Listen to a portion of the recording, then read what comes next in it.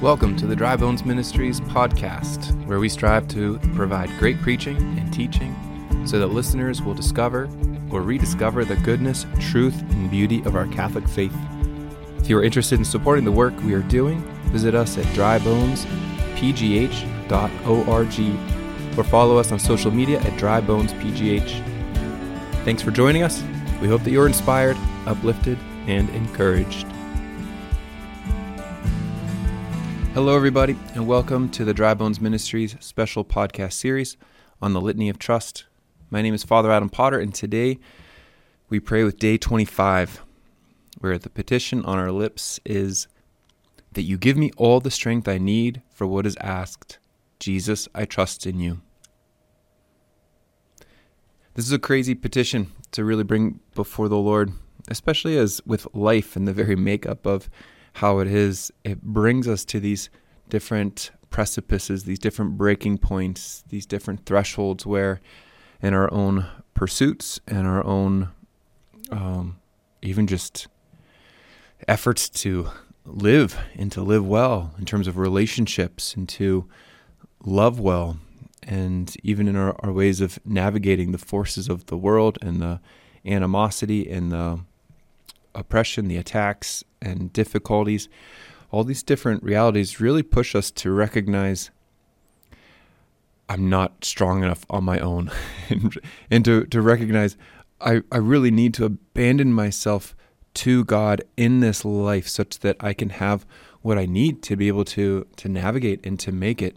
And a lot of us can juggle this our entire life to really come to that, I'll call it a childlike freedom to recognize I need to completely trust and abandon myself to the loving Father, and to really believe that as a child has so intuitively built in them that my parents are good. They will take care of me. They'll give me what I need. All I need to do is abandon myself to that. And so, to be able to throw ourselves into this, I was kind of thinking of an anecdote.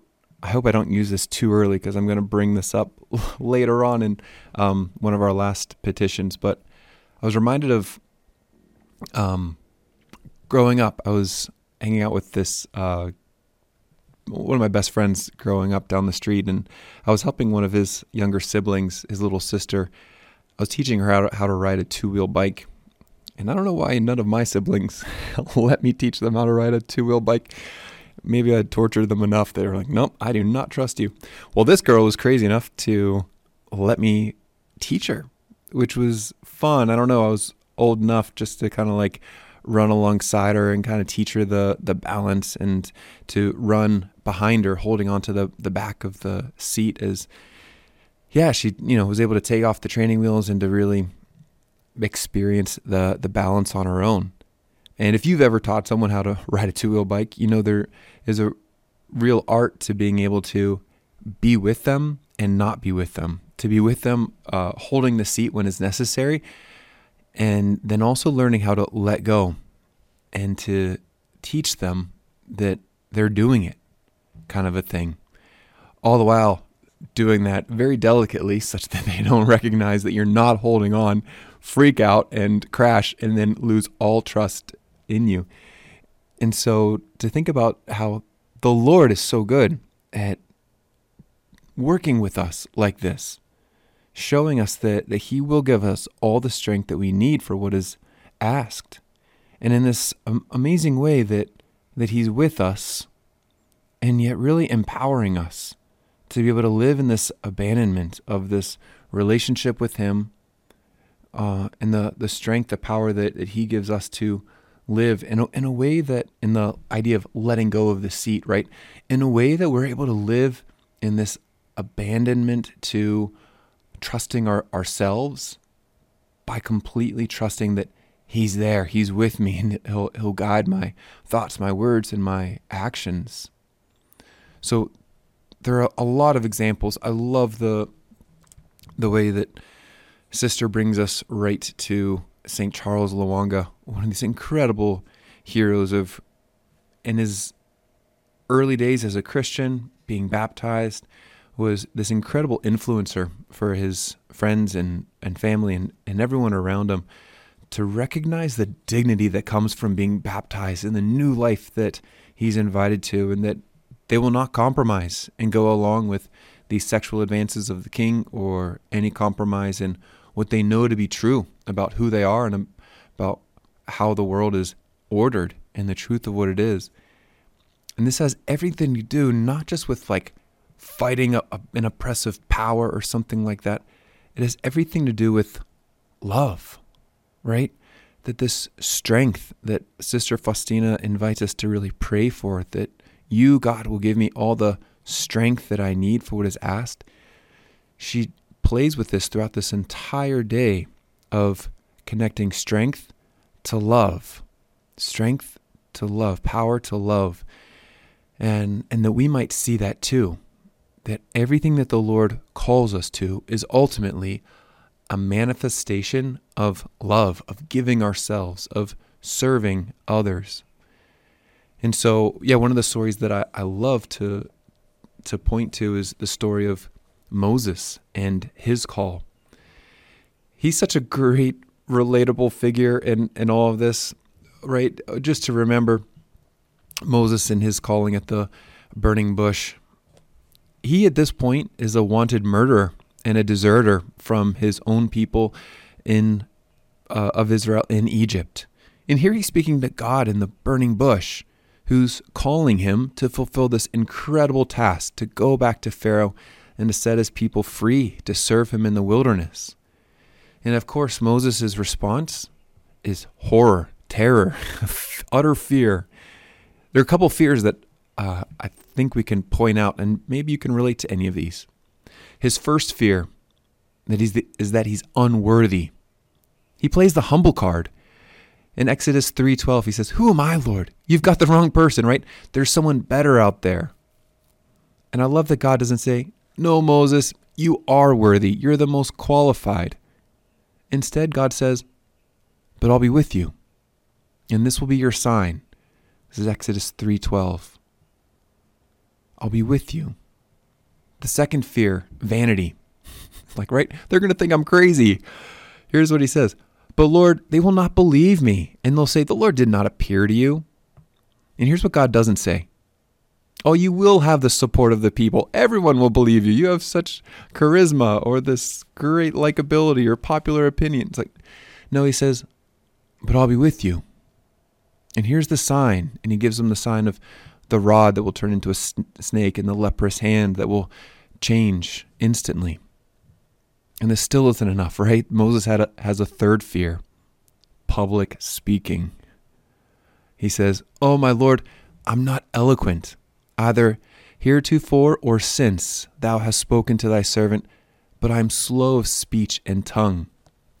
It sounds like Moses identifies as having a speech impediment, right? And God doesn't say, "Oh, no, Moses, you're a great speaker." No, he says, "Now go, and I will be with your mouth and teach you what you shall speak." So how about us, right? What are we afraid of in following the Lord?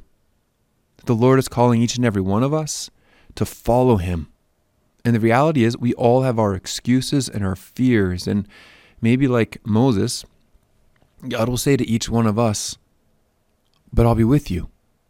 But I'm unworthy. I've got a past. And what if I stand out? Or what if I don't speak well? What if I stutter, stumble, or make a mistake?" And we can go on and on and on with all of our buts. And God is so much bigger than our buts. Sorry, that was a lousy joke.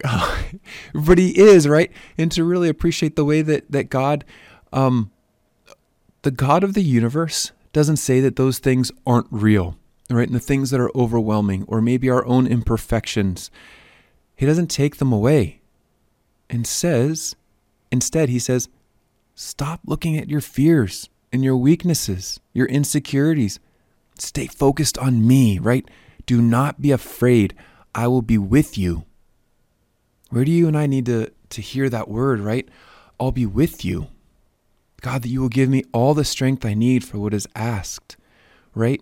The strength is him. It's his grace. It's his love. It's his presence. It's his mercy that will be with me. Even if I don't feel him holding on to the seat behind my two-wheel bike, right? Like, I know that he's with me, and I know that he's taught me, and I know that he's infusing his own grace into my life to navigate whatever the obstacle is. You remember the story of Peter walking on water? That's just an amazing biblical story that sometimes we don't give enough credit to. Oh, I don't know, sometimes these gospel passages can be so familiar to us that it's like, oh yeah, and then Peter walked on water. It's like, what? No, here, remember the story that in the gospel, there's this incredible storm that swells up. Well, Peter and the apostles are all out on the Sea of Galilee. And these storms, maybe you've heard this before from different homilies or insights, were very common, just in the way that the sea was big enough and it was surrounded by this mountainous hillside. Mountains might be a little strong for anyone living in the mountainous regions of the Appalachians or whatever, but a whole hill such that the wind, whenever it would pick up, could come rushing right over the side of those hills and really pick up strong storms. And so here Peter, professional fisherman with James, John, other professional fishermen, right? These aren't scrubs. They're fearing for their lives in the midst of this storm, calling out, Lord, save us. And here's where Jesus appears to them, right? God made man comes to them in the midst of the storm. What an incredible insight into who God is. He comes to us, the creator of the cosmos, the great I am. He says, do not be afraid. Take heart, right? It is I am, the great I am. And Peter's response is pretty crazy, right? Out of all the things that he could say, it's like, oh, Lord, it's you. You're here, right? Maybe an initial thought would be, Lord, if that's you, fix the storm, right? Take away the winds, the waves, the lightning, the thunder, like fix the problem. And instead, what Peter says is really incredible. Lord, if that's you, call me to yourself. Call me to yourself. That's pretty wild. I think Peter kind of gets a bad reputation for often sticking his foot in his mouth. And it's not that he doesn't deserve it, but I love this. I love this line, and I think he's a great witness to us. That idea of wanting to be drawn to the Lord in the midst of turmoil and distress. This is at the heart of discipleship. Peter has this courage and confidence that comes not from himself, but from the Lord. And it's from that place of trust that Peter's able to do amazing things, like walk on the water. Of course, the lesson is that that we can't overlook. Inasmuch as he keeps his eyes fixed on the Lord, he's able to walk, right? Truly miraculous, walk on water. But inasmuch as he keeps his eyes fixed on the storm, the turmoil, the danger, he sinks. He sinks. And so what an incredible thing, right? That as we pray this petition, that you will give me all the strength I need for what is asked. Jesus, I trust in you. That we too need to ask, what's our focus on? Are we focused on our own weaknesses, our own insecurities like Moses, our own vanities? Or are we fixed on God and his promise, I will be with you? Here's Peter walking on the water, right? Like are our eyes fixed on Jesus, the God of the universe, the God of the cosmos who created everything? Or are we worried about the circumstances? Are we worried about the storms? Are we worried about the pressures? Where are our eyes? Because I just hear the Lord saying, keep your eyes on me. But the wind, Lord, it's like, keep your eyes on me. The sharks, like, keep your eyes on me. But if I fail, they're going to laugh. It's like, keep your eyes on me. What if I'm alone? Keep your eyes on me. What if I don't succeed? Keep your eyes on me. What if I have this sin that I'm still attached to? Keep your eyes on me. What if I don't have this whole faith thing figured out? Keep your eyes on me. Again and again, the Lord invites us to really trust that by being united to him, having trust and confidence in him, we can be drawn to him and find this intimacy, union with him. And there we find the strength that we need. The strength that we need. At the very beginning of this chapter, Sister Faustina says, thankfully the ability to love is not simply the result of practice coupled with positive self-talk. I can do it. I have what it takes, right? Like, of course not. No, it's a gift from God of which we are never the source. That's something to really take to heart, to find the Lord as our source, to time and time again in these moments of being overwhelmed, of being afraid, of really having an incredible pressure, we turn to him to be our strength and to fill us. I want to point to you to one of my favorite quotes from Pope Benedict the 16th. He has this really incredible invitation in his opening homily that I think if you're willing to go with me, I'm just going to read the whole thing. I really hope you're familiar with this. I've heard this before. If not, look it up. This is his opening homily as Pope, the very first one. And he really quotes his predecessor, John Paul II, who has that famous line of, be not afraid, right? Open wide the doors to Christ. And so Benedict takes this, and here's what he says. Are we not perhaps all afraid in some way? If we let Christ enter fully into our lives, if we open ourselves totally to him, are we not afraid he might take something away from us? Are we not perhaps afraid to give up something significant, something unique, something that makes life so beautiful? Do we not then risk ending up diminished and deprived of our freedom? And once again, the Pope said, no, he's referring to JP2. No, if we let Christ into our lives, we lose nothing, absolutely nothing of what makes life free, beautiful, and great. No, only in this friendship are the doors of life opened wide.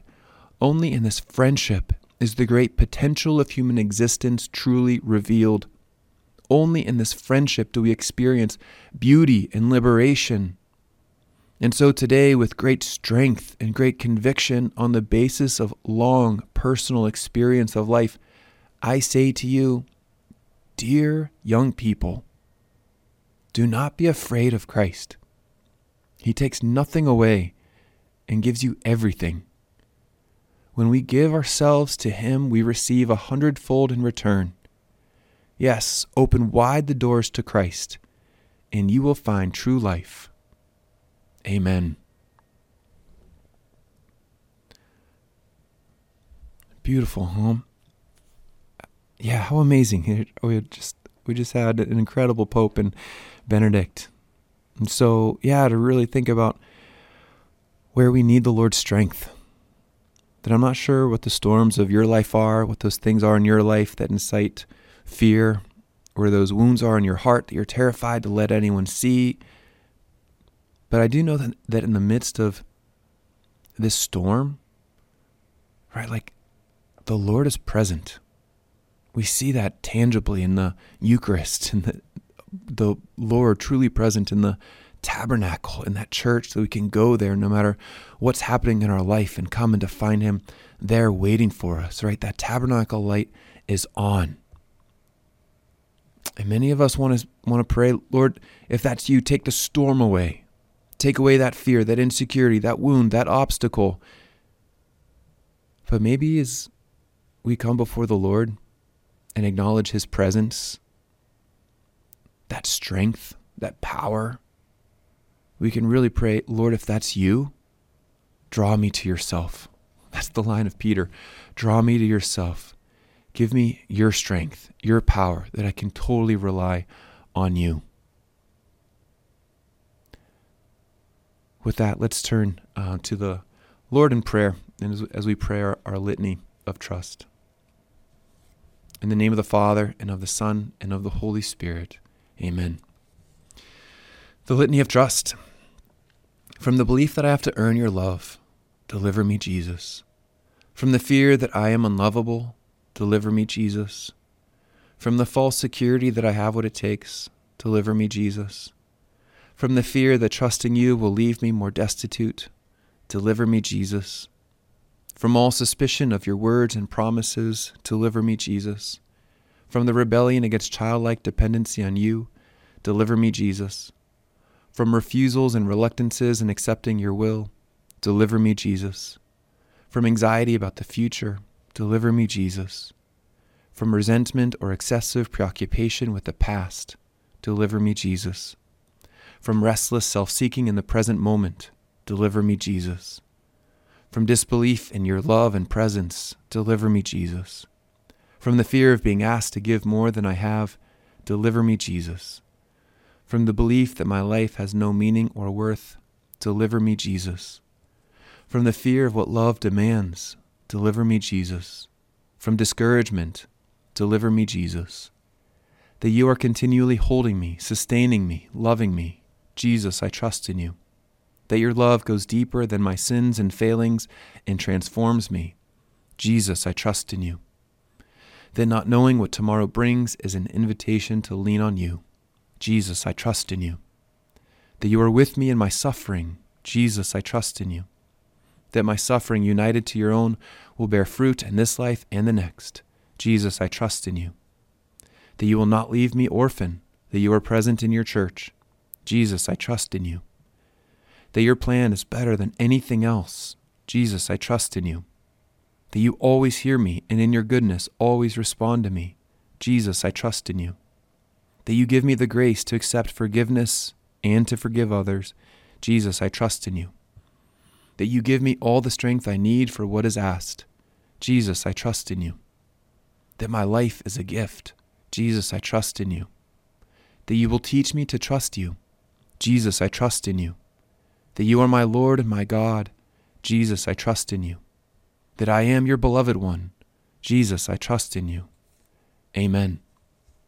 In the name of the Father, and of the Son, and of the Holy Spirit. Amen. Thank you for joining us for this episode. To learn more about Dry Bones Ministries events and initiatives, and to support this podcast, go to drybonespgh.org. Thanks, and God bless you.